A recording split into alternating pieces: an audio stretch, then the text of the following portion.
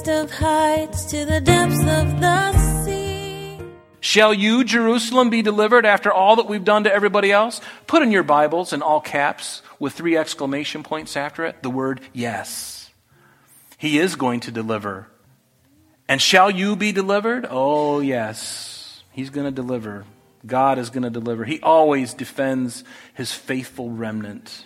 Creatures unique in a song that it sings, all exclaiming, indescribable, uncontainable. You place the stars in the sky and you know them by name. You are amazing, God. All powerful, untamable, awestruck we fall to our knees as we humbly proclaim. Welcome, everyone, and thank you for joining us. You're listening to Truth in Christ Radio, a Bible teaching radio ministry of Calvary Chapel of Rochester with senior pastor and teacher Rob Kellogg. Although the Rabshakeh was not in Jerusalem, this didn't stop him from trying to build fear, discouragement, and despair in Hezekiah. He sent a letter to the king of Judah to attack him from a distance. Hezekiah did exactly what any child of God should do with the letter. He took the letter to the house of the Lord and he spread it out before the Lord. In this, Hezekiah boldly and effectively fulfilled the later command of 1 Peter chapter 5, verse 7, which says, "Casting all your care upon him, for he cares for you."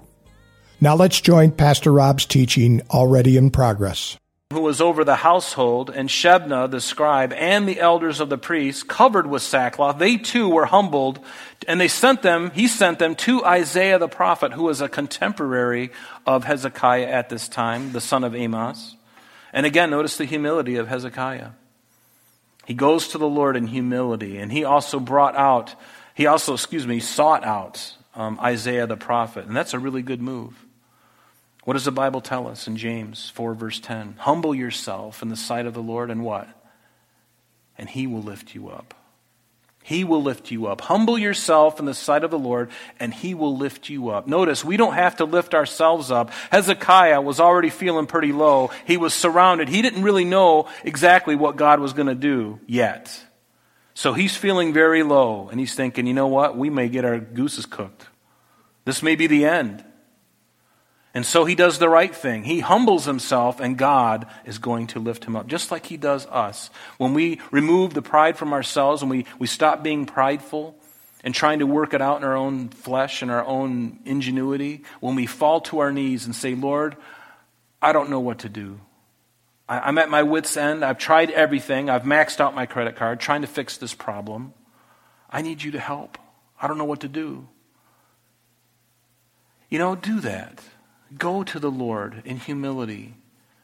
A humble heart is like an irresistible thing to God. And be patient. It's irresistible to him. When you humble yourself before him, it's like you become like a magnet to him. Because a bruised reed he will not break, and a smoking flax he won't quench.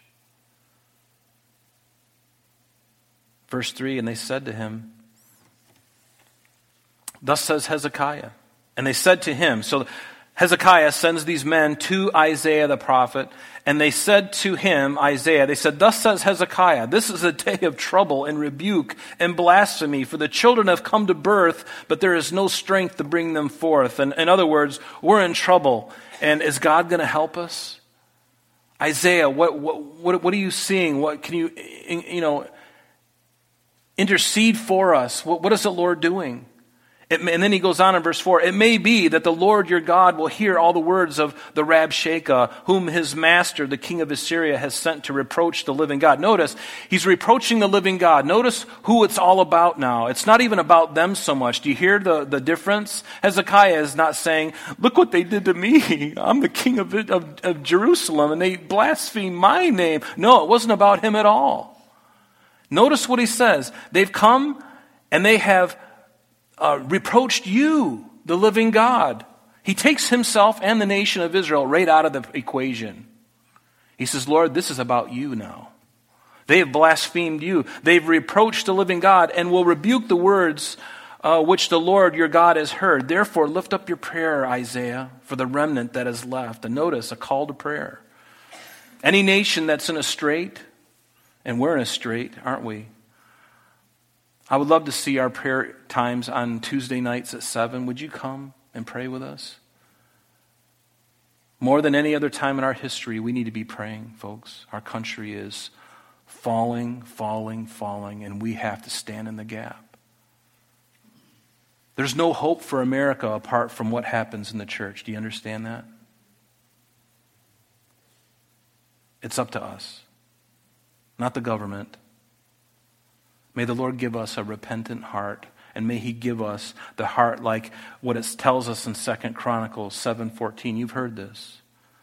God says, if my people, and of course, in context, we're speaking of Israel, but I think this also applies to us, even in America today. But notice, He says, if my people who are called by my name will humble themselves, there it is again, and pray and seek my face. And what is Hezekiah doing? He's doing that very same thing. He's humbling himself. He's praying and he's seeking the face of God. And if they turn from their wicked ways, there's our part. There is Jerusalem's part. Then I will hear. Do you understand the condition? Then I will hear from heaven, and I will forgive their sin and heal their land. Psalm 60, verse 11 says this, give us help from trouble, for the help of man is useless. It is. There is no hope for this country except for the church in America. And church, we have to wake up. We have to wake up. We have to get serious in our walk with the Lord. We have to turn away from the sin. Stop playing church. And start doing what God has called us to do, and that's to go out into the highways and the byways and tell people the good news. Regardless of what party they're from, regardless of their persuasion, regardless of what they're doing, they all need to hear the good news like we heard it, right? Verse 5, so the servants of King Hezekiah came to Isaiah, and Isaiah said to them, thus you shall say to your master, thus says the Lord. So now God gives a message back to his servants to give to Hezekiah, and he says to him, thus shall you say to your master, thus says the Lord God, do not be afraid of the words which you've heard, which the servants of the king of Assyria have blasphemed me. Surely I will send a spirit upon them, and he shall hear a rumor. Speaking of the king of Assyria, he's going to hear a rumor, and this Rabshakeh, and they are going to hear a rumor and return to his own land, and I will cause him to fall by the sword in his own land. And this is literally going to come to pass in this chapter in verse 35 through 37. And so notice in verse 8, then the Rabshakeh returned and found the king of Assyria warring, and this is the rumor that he's hearing. The Rabshakeh returned and he found the king of Assyria warring against Libnah, for he heard that he had departed from Lachish. So now the king of Assyria has got another skirmish going on, and the king heard concerning Tirhakah, king of Ethiopia, saying, look, he has come out to make war with you. So he again sent messengers to Hezekiah, saying, thus you shall speak to Hezekiah, king of Judah, saying, do not let your God in whom you trust deceive you, saying, Jerusalem shall not be given into the hand of the king of Assyria. In other words, I've got to go deal with this, but don't think that I'm done with you. I'm going to come back. He says, look, in verse 11, you have heard what the kings of Assyria have done to all the lands by utterly destroying them, and shall you be delivered? Shall you, Jerusalem, be delivered after all that we've done to everybody else? Put in your Bibles in all caps with 3 exclamation points after it, the word yes. He is going to deliver. And shall you be delivered? Oh, yes. He's going to deliver. God is going to deliver. He always defends his faithful remnant. Notice in verse 12, have the gods of all the nations delivered those whom my fathers have destroyed? Gozan and Haran and Rezeph and the people of Eden who were in Telassar? Where is the king of Hamath, the king of Arpad, and the king of the city of Sepharvaim, Hena and Iva? And Hezekiah received the letter from the hand of the messengers, and he read it. Notice, and Hezekiah went up again. Notice his posture again. It's not going to the bottle. What is he doing? He's inquiring of the Lord. That's a very smart thing to do. So Hezekiah received the letter, he read it, and Hezekiah went up to the house of the Lord, and he spread it before the Lord. Can you imagine? And still at this, there's a proverb in Proverbs 16, verse 3, it says, "Commit your works to the Lord, and your thoughts shall be established." The word here in Proverbs, commit, literally means to roll. Roll your works out to the Lord, and your thoughts will be established. And isn't that what Hezekiah is doing now? He's taking this letter from Rabshakeh, and he's laying it out before the Lord. A good place to lay it out. And then Hezekiah prayed, notice, before the Lord, and said, "O Lord God of Israel, the one who dwells between the cherubim, you are God, you alone, of all the kingdoms of the earth. You made heaven and earth." And see, there is a wonderful difference. You made heaven and earth. All those gods that Sennacherib, he's talking about, the gods of Hamath and all these different gods and these different towns and their little deities. Those are just local deities. Notice what Hezekiah is saying. Lord, you're the only one. You are the only one. You made heaven and earth. Oh my goodness, that trumps everything, doesn't it? Who cares about these little squeakly things over here making a lot of noise? You got a big, big, big God who made all things. Fear him. Trust him, right? Incline your ear, O Lord, verse 16, and hear. Open your eyes, O Jehovah, and see, and hear the words of Sennacherib, which he has sent to reproach the living God. Again, removing himself out of the way. Truly, Lord, the kings of Assyria have laid waste the nations and their lands. And it is true that they have cast their gods into the fire, for they were not gods, but the work of men's hands. They were made of wood and stone, therefore they destroyed them. And so this is a reality. Now, therefore, O Lord our God, pray and save us from his hand, that all the kingdoms of the earth may know that you are God, you alone. And then Isaiah, the son of Amos, sent to Hezekiah, saying, "Thus says the Lord God of Israel." And here it is. This is when the hammer comes. He's rolled out his letter at the altar of God, and God, do you see all this? And he worships God. Do you notice that? When he laid that out, all of this slander against God, he lays it out, and then he prays. He says, "You are God of all." Important. He worshiped. He didn't go, "God, what are we going to do?" No, he's like, "You are the one who made the very breath in these men that are speaking. You have allowed them to their very next breath. You are the God of all." And I love this. "Thus says the Lord God of Israel." And this is where God starts to speak, and everybody shuts their mouth. "Because you have prayed to me against Sennacherib, king of Assyria, I have heard. This is the word which the Lord has spoken concerning him. The virgin, the daughter of Zion, has despised you, laughed you to scorn. The daughter of Jerusalem has shaken her head behind your back." Do you see now what God is doing? He's taunting Sennacherib, and he's taunting Rabshakeh. The virgin, the daughter of Zion, has despised you. She's laughing behind your back. Verse 22, "Whom have you reproached and blasphemed? Against whom have you raised your voice and lifted up your eyes on high?" And the answer is, against the Holy One of Israel. That's who you've done it. "By your messengers you have reproached the Lord and said, by the multitudes of my chariots I have come up to the height of the mountains, to the limits of Lebanon. I will cut down all of its cedars and its choice cypress trees. I will enter the extremity of its borders to its fruitful forest. I have dug and drunk strange water, and with the soles of my feet I have dried up all the brooks of defense." Does this sound familiar to you? This boasting? And I actually counted, there's 5 different times where God is saying that this man has boasted, "I will." Where does that sound familiar? Do you remember in Isaiah chapter 14 when Lucifer said the same? Isaiah 14, beginning in verse 12, what does it say? "How are you fallen from heaven, O Lucifer, son of the morning? How were you cut down to the ground, you who weaken the nations? For you have said in your heart, here it is, I will ascend into heaven, Satan says, and I will exalt my throne above the stars of God. I will sit on the mount of the congregation on the farthest sides of the north. I will ascend above the heights of the clouds. I will be like the Most High. And God replies, you shall be brought down to hell. You shall be brought down to Sheol, to the lowest pit, to the lowest part of the pit. And it's no coincidence that I think there's 5 statements of I wills in this Sennacherib. God goes on in verse 25, did you hear long ago how I made it?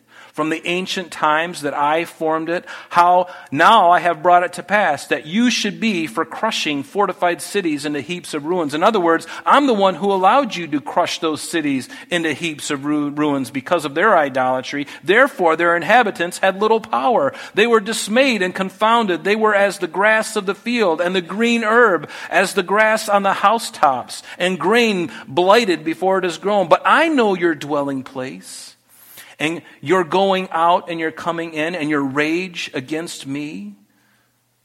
Because your rage against me and your tumult have come up to my ears. Therefore, I will put my hooks in your nose and my bridle into your lips, and I will turn you back by the way which you came. Do you realize what he's saying here? This is exactly what they did when they carried the northern tribes, when they carried them away to Assyria. They would put hooks in their jaws and through their noses and through their lips, and they would have them on a chain gang, and they would lead them, and nobody's going to trip.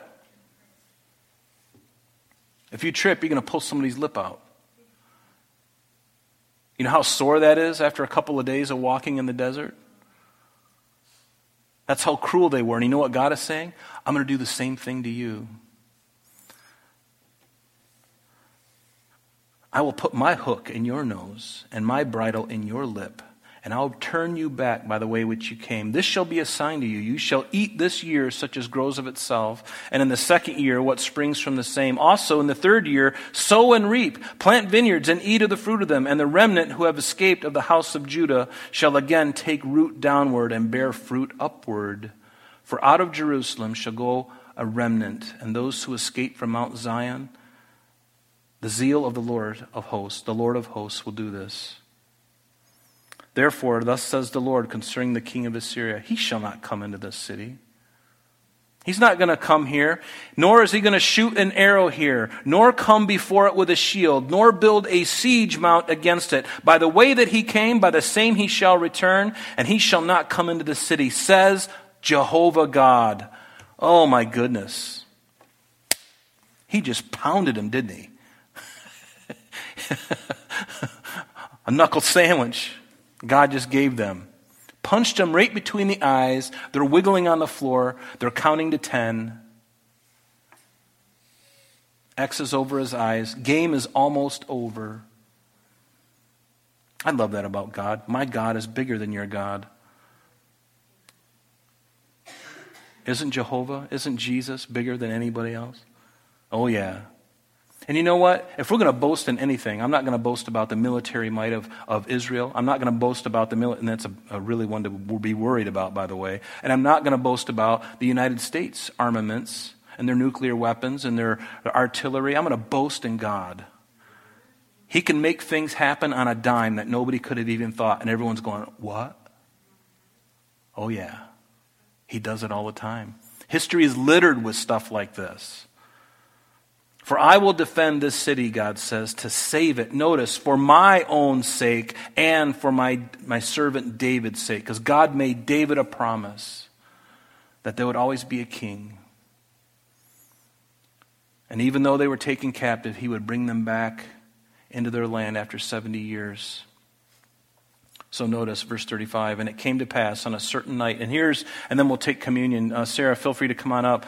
We'll just look at these last few verses. And it came to pass on a certain night that, here it is, the angel of the Lord, so the army is still surrounding, and God is giving this message from Isaiah to tell Rabshakeh, and he pretty much punches him right in the eyes, God does.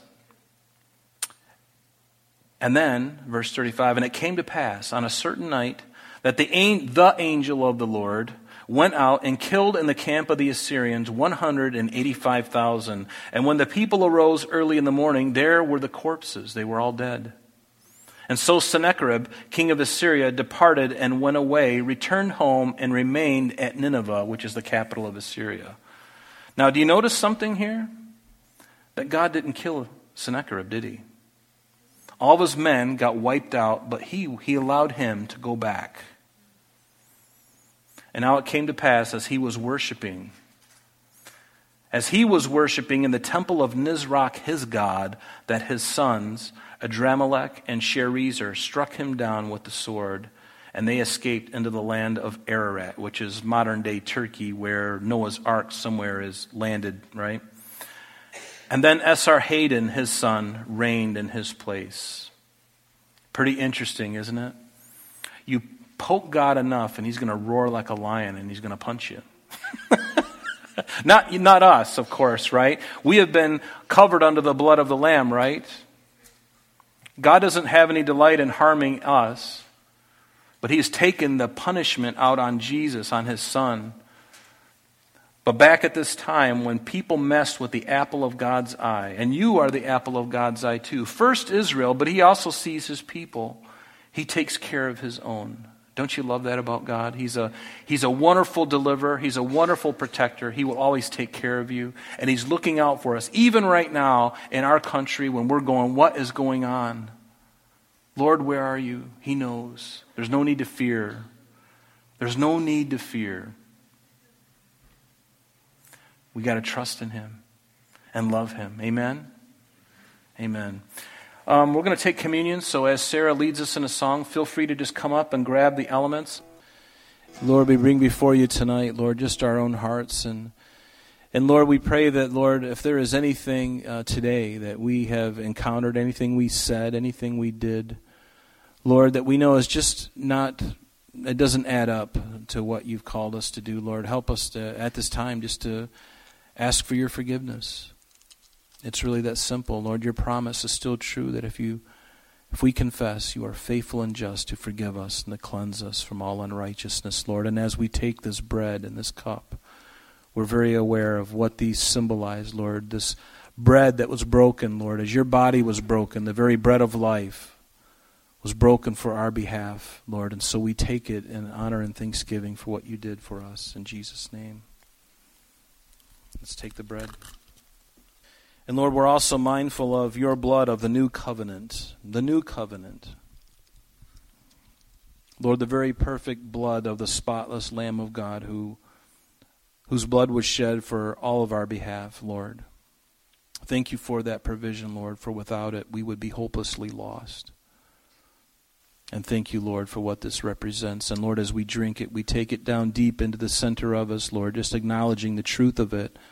And Lord, the reality of our oneness with you now because of this. And so we take it and we think of thanksgiving in Jesus' name. Yes, Lord, we thank you that you do, Lord, the impossible things. And Lord, just looking at even what we are looking at tonight, Lord, just the insurmountable thrush around Jerusalem, Lord, seemingly no hope whatsoever on the horizon. And yet, God, you show up. You rebuke the enemy, and the enemy is defeated soundly and easily. Lord, may we never forget these kinds of things, Father, when we're surrounded on every side, when we're feeling like everything is closing in around us, Lord. You are the great God, and we count on you, Lord. We trust in you. Help us, Lord, and bless us today and tomorrow and this next week. We ask it in Jesus' name. And everyone said, amen. God bless you. Have a great night. That's the end of our lesson for today, but please join us next time as Pastor Rob continues our study in the book of 2 Kings. Calvary Chapel of Rochester is located at 2503 Browncroft Boulevard, Rochester, New York, 14625. You can reach us at our church office between 9 a.m. and 4 p.m., Monday through Friday, at area code 585-586-3140. If you would like to have an audio CD of today's message mailed to you in its unedited form, simply mention today's date when contacting our church office. You can also contact us via the web by logging on to www.calvaryrochester.com. There you will be able to access a number of useful things, such as information concerning our beliefs, our ministries, contact information, our location, service times, and much more. You can also download or listen to the radio and sanctuary messages free of charge from the teachings link at the top of the page. To listen to Calvary Chapel of Rochester's sanctuary messages or Truth in Christ Radio on your mobile device, just subscribe to both through Google Podcast or Apple Podcast. You're also invited to join us on Sunday and Thursdays through live streaming of our services and Bible studies. Just click on the online services link on the website. We're so glad that you could join us today. And if there is any way that we can bless you with your walk with Jesus Christ, please don't hesitate to call our church office. Remember, Jesus said, "I am the way, the truth, and the life. And for this cause I have come into the world, that I should bear witness unto the truth. Everyone who is of the truth hears my voice." May God bless you in abundance today as you walk with Him. And until next time, this has been Truth in Christ.